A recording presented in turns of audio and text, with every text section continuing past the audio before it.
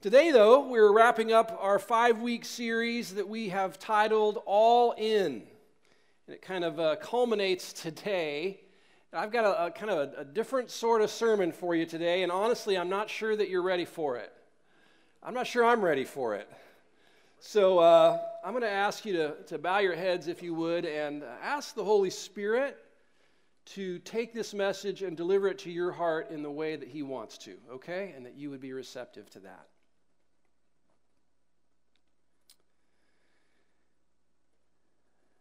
Spirit of God, I pray the same thing for myself today.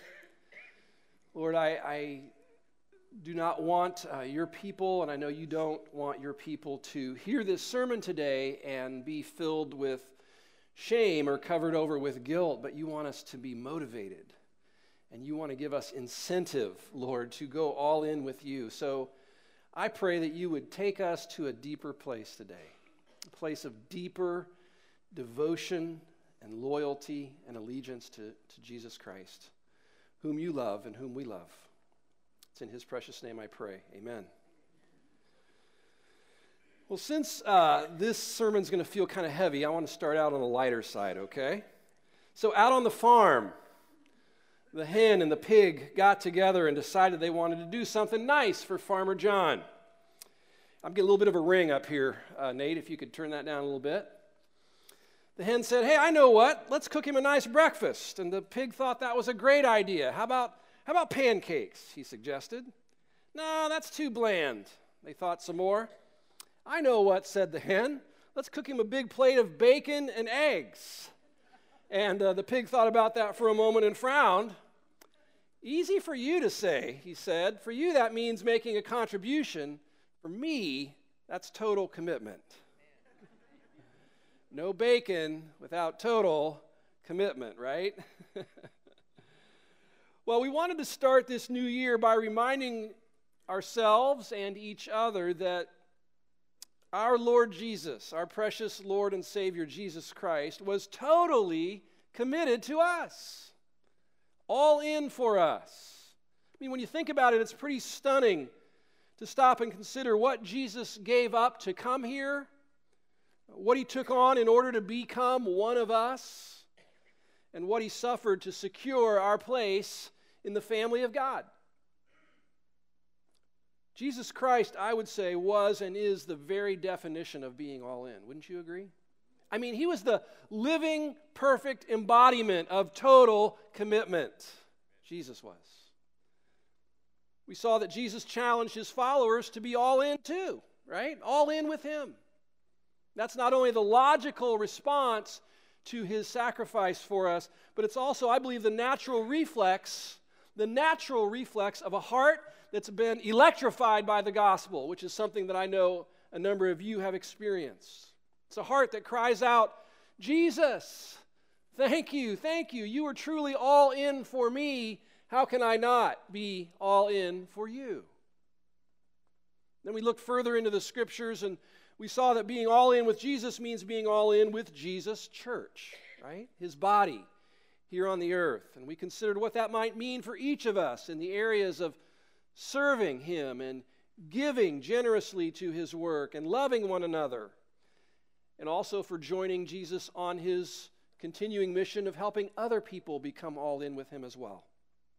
And so this series culminates today. And in a few minutes, I'm going to challenge you to put pen to paper and make a thoughtful and prayerful commitment to cultivating in your life some of those key markers of all-in Christianity. And I'm asking the Lord to lead you in that and to give you the grace to cooperate with His Spirit who is at work in you. So as I prayed about what to say in this message today, I couldn't shake the sense that the Lord wanted me to break from my typical pattern a bit. I think He wants me to share with you some of my favorite all-in scriptures and then illustrate them through sharing some stories of some of my favorite all-in heroes, people who possessed a legendary commitment to Jesus. These were not perfect people by any means, certainly not in the same league with Jesus Christ. And yet they were men and women who became so captivated by Jesus that they were willing to risk it all for him. I think it's a good thing. I think you would agree with me. It's a good and healthy thing to be reminded from time to time that we here in the 21st century stand on the shoulders of sold-out saints from ages past. People who went before us, who sought to walk that Calvary road of total commitment to Jesus. And I think we do well to let their lives, and yes, even their deaths, inspire us and challenge us. So here we go, all right? If you haven't pulled out the study guide yet, you can track with me by looking at that. Some white space on there as well if you want to take some notes. First, some of my favorite all-in verses from the Bible. These are verses that I go to when I'm starting to feel complacent, starting to feel apathetic, or I feel like my passion for Jesus is waning. So just listen to these scriptures. Mark 8, we hear the voice of Jesus. Calling the crowd to him with his disciples, he said to them, "If anyone would come after me, let him deny himself and take up his cross and follow me. For whoever would save his life will lose it. But whoever loses his life for my sake and the gospel's will save it. For what does it profit a man to gain the whole world and forfeit his soul?" The Apostle Paul would write this to the Philippians: "Whatever was to my profit, I now consider loss for the sake of Christ. What is more, I consider everything a loss compared to the surpassing greatness of knowing Christ Jesus my Lord, for whose sake I have lost all things. I consider them rubbish, that I may gain Christ and be found in him, not having a righteousness of my own that comes from the law, but that which is through faith in Christ, the righteousness that comes from God and is by faith. I want to know Christ and the power of his resurrection and the fellowship of sharing in his sufferings, becoming like him in his death, and so somehow to attain to the resurrection from the dead." The same man wrote this later: "I do not account my life of any value, nor as precious to myself, if only I may finish my course in the ministry that I received from the Lord Jesus to testify to the gospel of the grace of God." In the last book of the Bible, John, the apostle, speaking of the great martyrs, would say this: "They have conquered him," that's Satan, "by the blood of the Lamb, by the word of their testimony, for they loved not their lives even unto death." Those verses make me a little bit uncomfortable, do they you? But they also challenge me. They also inspire me. They tell me what Jesus Christ is really worth. They tell me what Jesus Christ is really after in his followers. And so let me share with you some of the all-in people whom I admire greatly for being sold out to Jesus. People who denied themselves, who counted everything loss for the sake of knowing Christ, many of whom loved not their lives even unto death. People like Stephen. Stephen, the first Christian martyr. Do you know about this guy? We read about him in Acts chapter 6 and 7. That's Stephen with a PH. My parents told me that I was actually named after this Stephen. Like, not a lot to live up to, right? Stephen was an amazing man. I'm pretty sure I'll never live up to his testimony or his legacy. He's described in the book of Acts as being full of the Spirit and wisdom, full of God's grace, full of faith, full of God's power, full of the Holy Spirit, full of wisdom. In other words, this man, Stephen, was full of God. He was full of God. And in those early days of that infant church, that embryonic congregation there in Jerusalem, Stephen got some people agitated, didn't he? Because of his bold witness for Jesus. And he got himself hauled in before the high council to defend himself. And standing there under the the glaring disdain of the religious elite of his day, Stephen gave a speech. It's really an impromptu speech that showed the command that he had of the story of redemption. You can read it in Acts chapter 7. And when I read it, I asked myself, could I do that? Do I know the storyline of the Bible well enough to just spout it out on a moment's notice? That Stephen did. And when he was done, he closed it out by looking at those same religious leaders, and he said this: "You stiff-necked people, uncircumcised in heart and ears, excuse me, you always resist the Holy Spirit as your fathers did, so do you." How do you think that went over?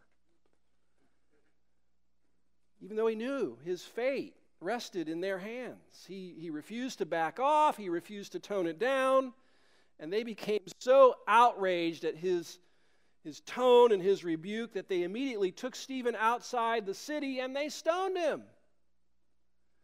And it says, while the rocks were pelting his body, he looked up and he saw Jesus. The clouds parted. He saw Jesus standing at the right hand of the Father, and he cried out, "Lord Jesus, receive my spirit, and do not hold this sin against them." Does that sound familiar? So that was Stephen. Sold out Stephen, a man with steel in his spine, loving not his life unto death, losing his life for the sake of the gospel. Truly an all-in type of guy. A century later, there was another notable Christian martyr. His name was Polycarp. Aren't you glad your parents didn't name you Polycarp? Poly, many, karpos, fruit, the many-fruited one, the much-fruited one. His life turned out that way. This guy lived in the 100s A.D. He was a pastor, actually, a pastor of a Christian church in a city called Smyrna, over in modern-day Turkey. It's interesting, Polycarp was likely the last living person to have known one of Jesus' apostles personally.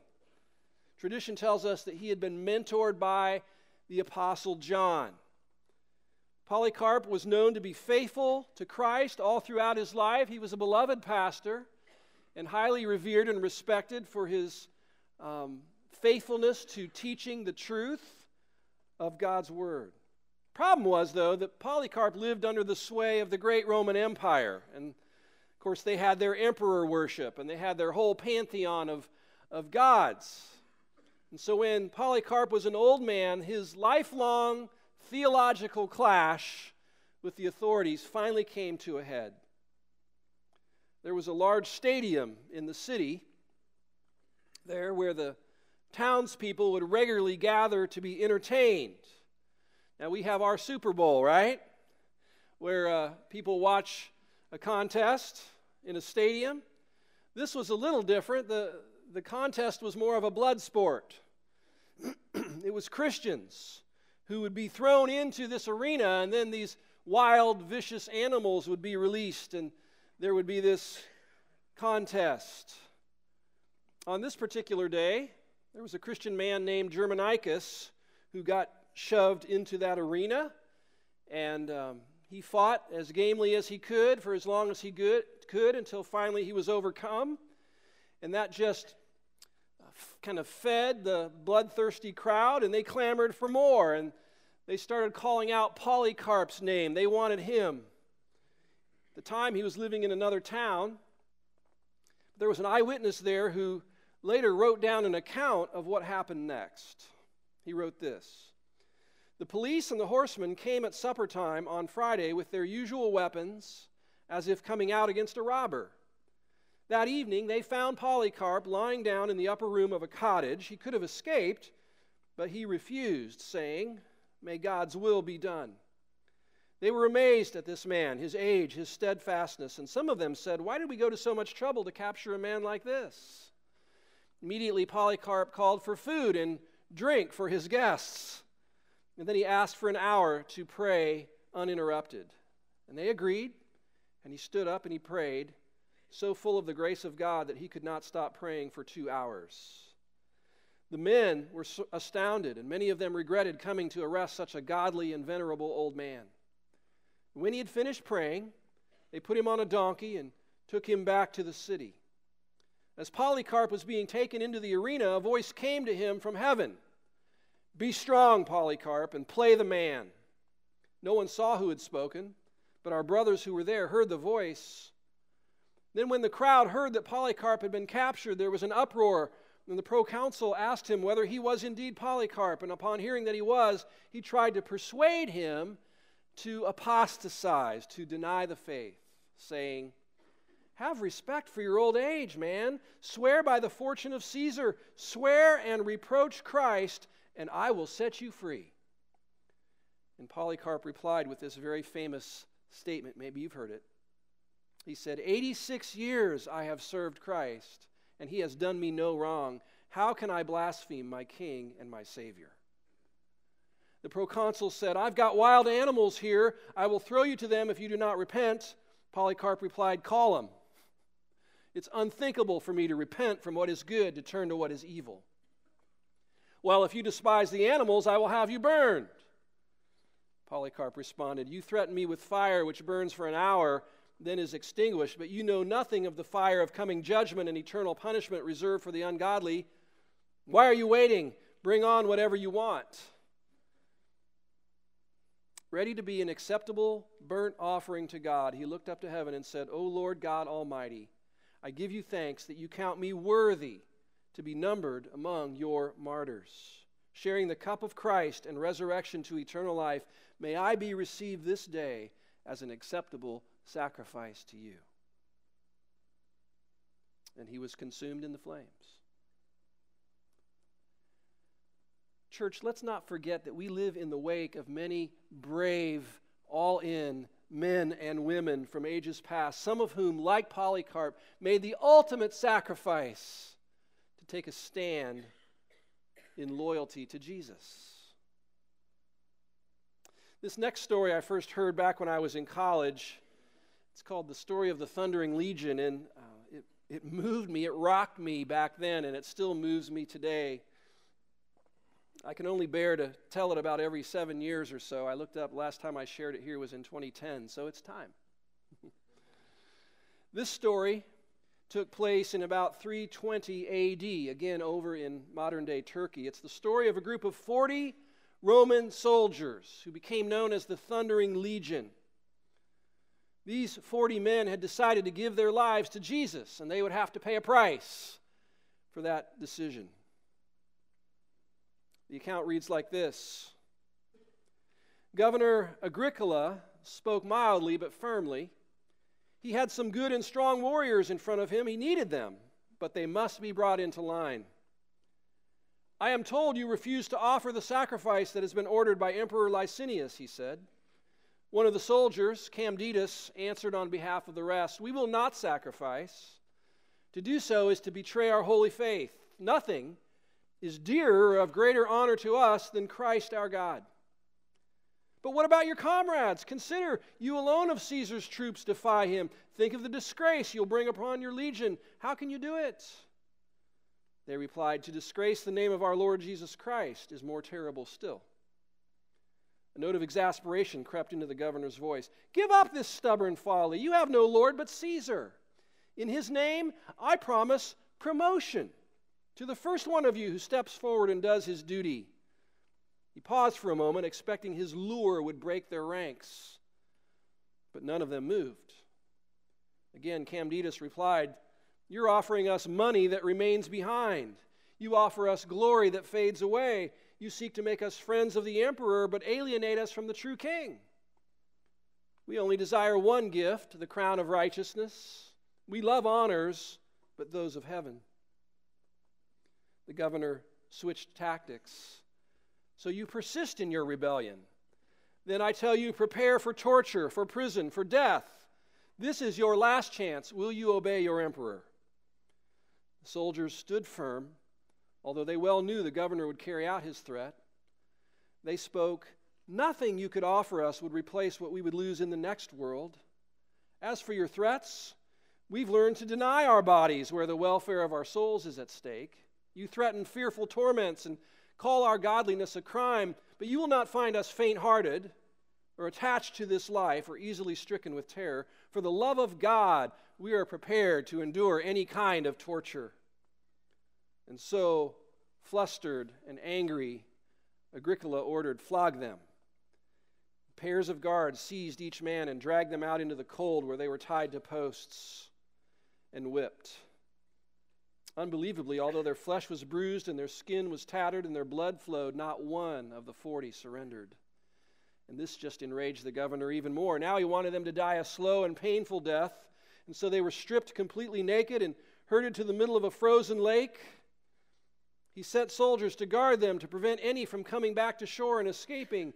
"You will stand naked out there on the ice until you agree to sacrifice to the gods." Agricola could hardly believe what his eyes saw next. Even though he had issued the order, the rebels began to strip off their own clothes and run out towards the pond in the freezing air. "We are soldiers of the Lord. We fear no hardship," shouted one. "What is our death but entrance into eternal life?" And striking up a song, the men marched out onto the frozen pond. Well, to increase their torment, baths of steaming hot water were placed all around the lake. With these, the governor hoped to weaken the firm resolve of these freezing men, and he told them, "You may come ashore when you're ready to deny your faith." But none did. The 40 encouraged each other as though they were going to battle. They said, "How many of our companions in arms fell on the battlefront, showing themselves loyal to an earthly king? Is it possible for us to fail to sacrifice our lives in faithfulness to the one true king? Let us not turn aside, O brothers. Let us not turn our backs in flight from the devil." And they spent the night courageously bearing their pain and rejoicing in the hope of soon being with the Lord. The sun sank behind the hills. Upon the night air could be heard a prayer. "Lord, there are 40 of us engaged in this battle. Grant that 40 may be crowned, and not one missing from this sacred number." Standing on the shore, the shivering guards shouted into the night, "Don't be idiots! What's the point? Come on out, warm yourselves in the baths." But the soldiers began to cry out now, "O Lord, 40 wrestlers have come forth to fight for thee. Grant that 40 wrestlers may gain thy victory." The mother of the youngest soldier was present there. And coming to a point where she was not able to stand it any longer, she called out and she enticed her son to abandon the others. And finally, he did weaken in the icy cold and crawled off the ice and into the baths. But when Sempronius, one of the Roman guards standing on the shore, saw the young man desert his friends on the ice, he surprised everybody by suddenly removing his armor and throwing off his clothes. And he ran out to join the remaining 39 naked men on the ice, crying out loudly, "I am a Christian too!" And then their cry resumed with more vigor, "O Lord, 40 wrestlers have come to fight for thee. Grant that 40 wrestlers may gain thy victory." When the sun rose in the morning, Agricola was told that the 40 were all dead. "Well, get the bodies off the ice," he commanded. "Burn them. Dump the ashes in the river." The guards backed a wagon as near the pond as they could. They began to stack the stiff corpses onto it. Then a bizarre twist occurred. "Hey, we've got a live one here," one of the guards shouted. "There's one still alive. It's Melito. Poor fellow. He's just a kid, a local boy too. And that's his mom over there." The soldier beckoned to the woman, and she came near. "Listen, mother, take your boy home. Save his life if you can. We'll look the other way." "What kind of talk is that?" scolded the woman. She seemed genuinely upset. The guards looked at each other in astonishment. "Would you cheat my son of his crown? I'll never let that happen." As the wagon began to roll away, she lifted her son with her peasant's strength, hoisting him in with the others. "Go, son," she cried. "Go to the end of this happy journey with your comrades so that you won't be the last to present yourself before God." I mean, can we even imagine that level of devotion to Christ? When I think about people like this, my mind thinks of others. I think of Perpetua.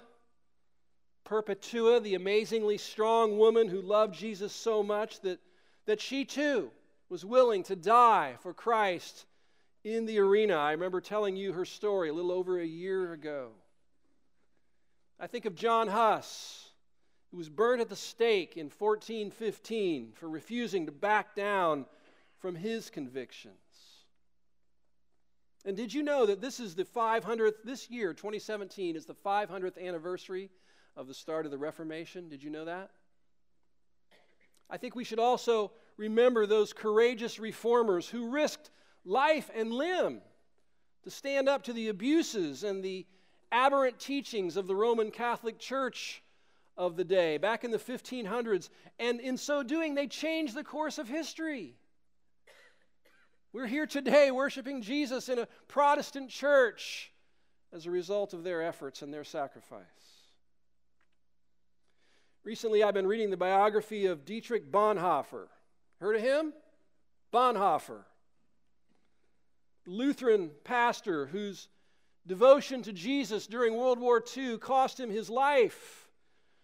He was involved in that plot to try to take out Adolf Hitler, and it failed, and he got found out. He was trying to resist the satanic evils and atrocities that were taking place in Germany during that era. It cost him his life. He was hung in the gallows for his part in the resistance movement. Bonhoeffer was an all-in kind of guy. He once wrote this: "It's only because Jesus became like us that we can become like him. When Christ calls a man, he bids him come and die."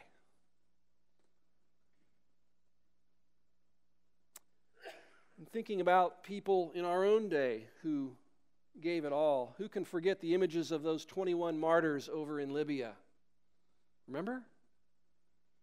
Just 2 years ago, we were all horrified to see those men in orange jumpsuits being led down the beach by their captors, their hooded captors. Something I didn't know, recently I came across a report that claims that while the ISIS terrorists had announced that 21 men would be executed, actually only 20 names were confirmed as being Egyptian Coptic Christians.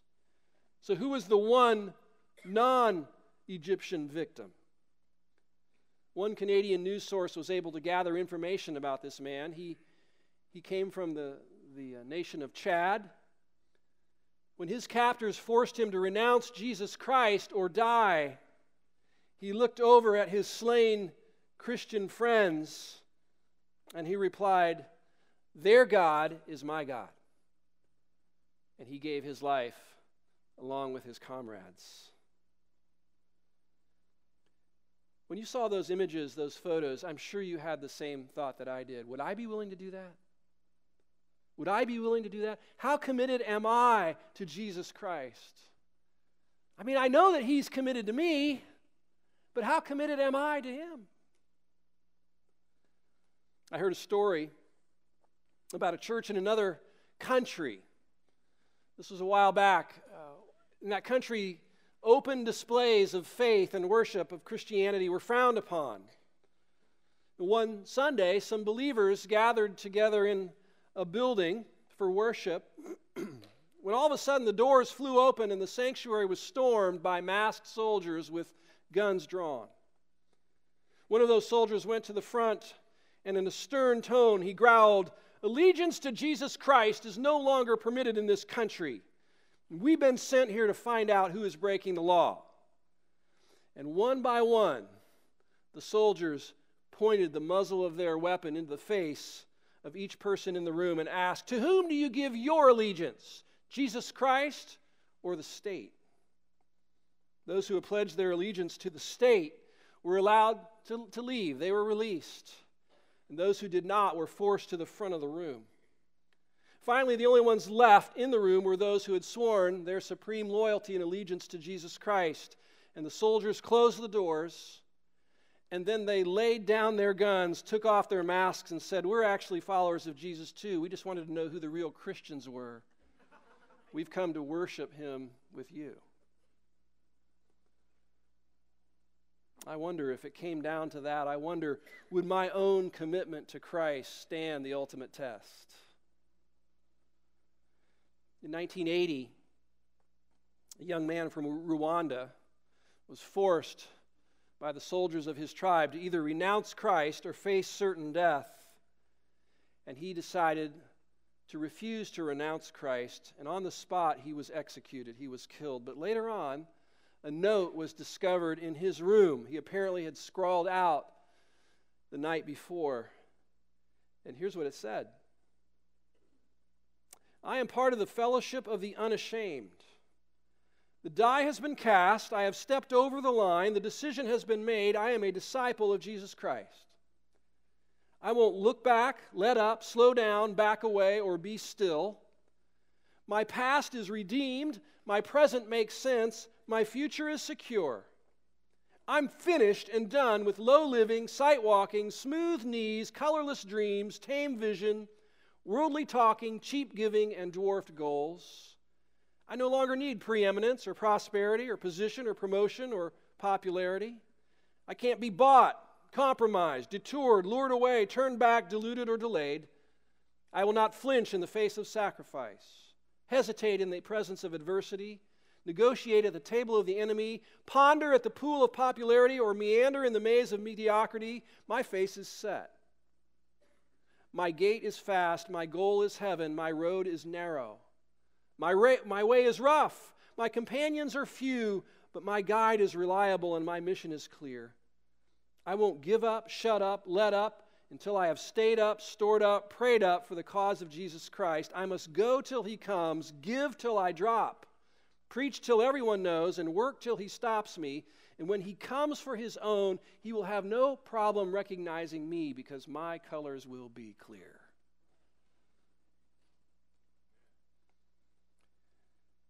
You say, "Pastor Steve, this is pretty intense. I mean, really, do we have to die to show that we really love Jesus? Doesn't Jesus want us to live for him?" And the answer is yes. Yes, for sure. The truth is that you and I won't ever be willing to die for Jesus unless we're willing to live for him, right? But that's just it. None of us today have a knife at our throat.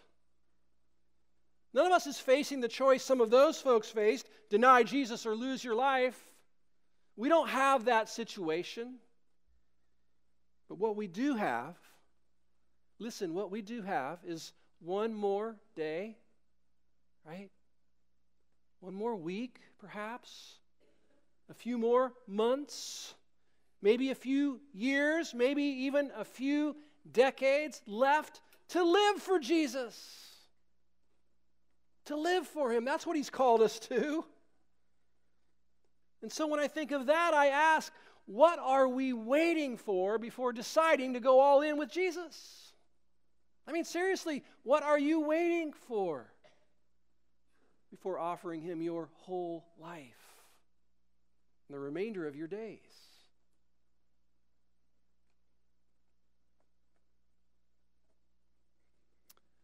I believe that being all in and living for Jesus is really a journey that involves taking some very important steps.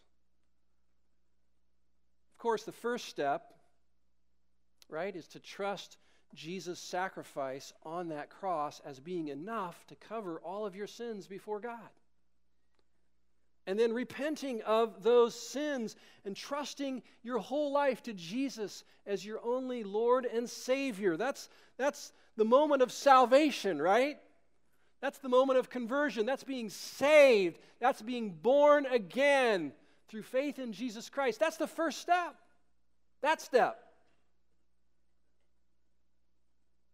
Maybe you're here today and that's the step you need to take. Trusting, putting your whole faith, transferring your trust from yourself to Jesus to make you right with God. then the next step is to get baptized in water, to signify your allegiance to Jesus by going under the water and being raised back up again, which pictures the death, burial, and resurrection of your Lord. He instructed all of his followers, all of them, to do that. The only one in the Scriptures who didn't get baptized was the thief who was hanging on the cross. So I guess that's a good reason to not follow through with being baptized, but short of that, be baptized. Our Lord did it himself, and he calls his followers to.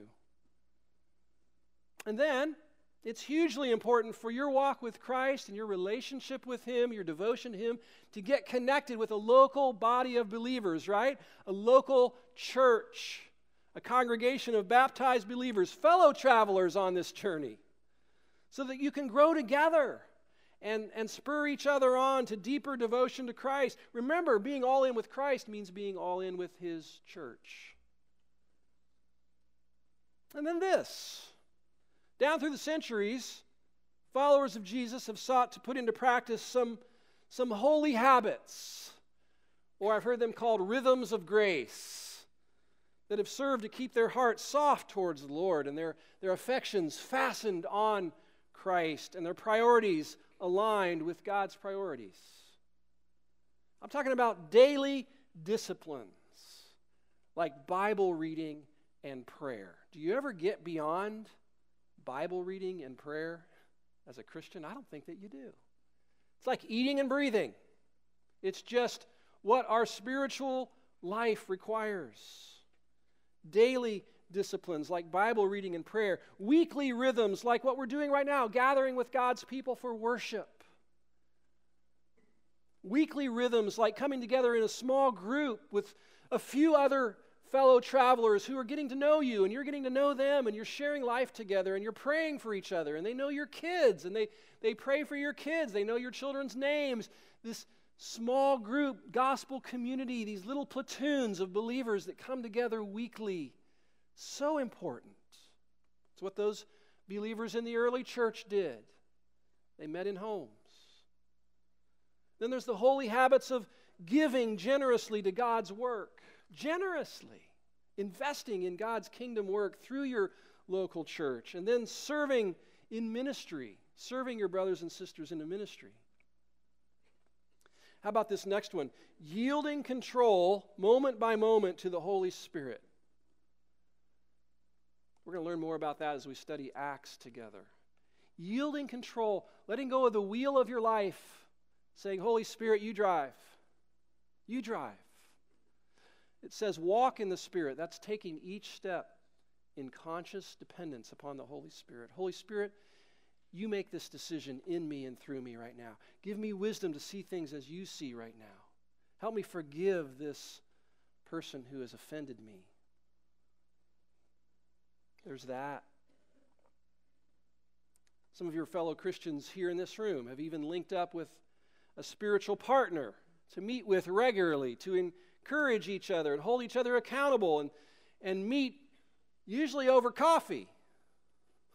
I don't know why, that's just popular, I guess.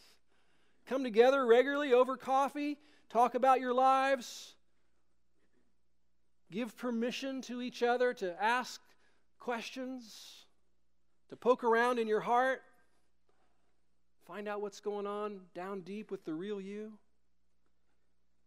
Serving on a short-term missions team is another way to expand your vision and to keep cultivating a heart that beats in sync with the heart of God, so that the things that God loves become the things that you love. Following me on this? These are some of these initial steps towards a deeper devotion to Christ.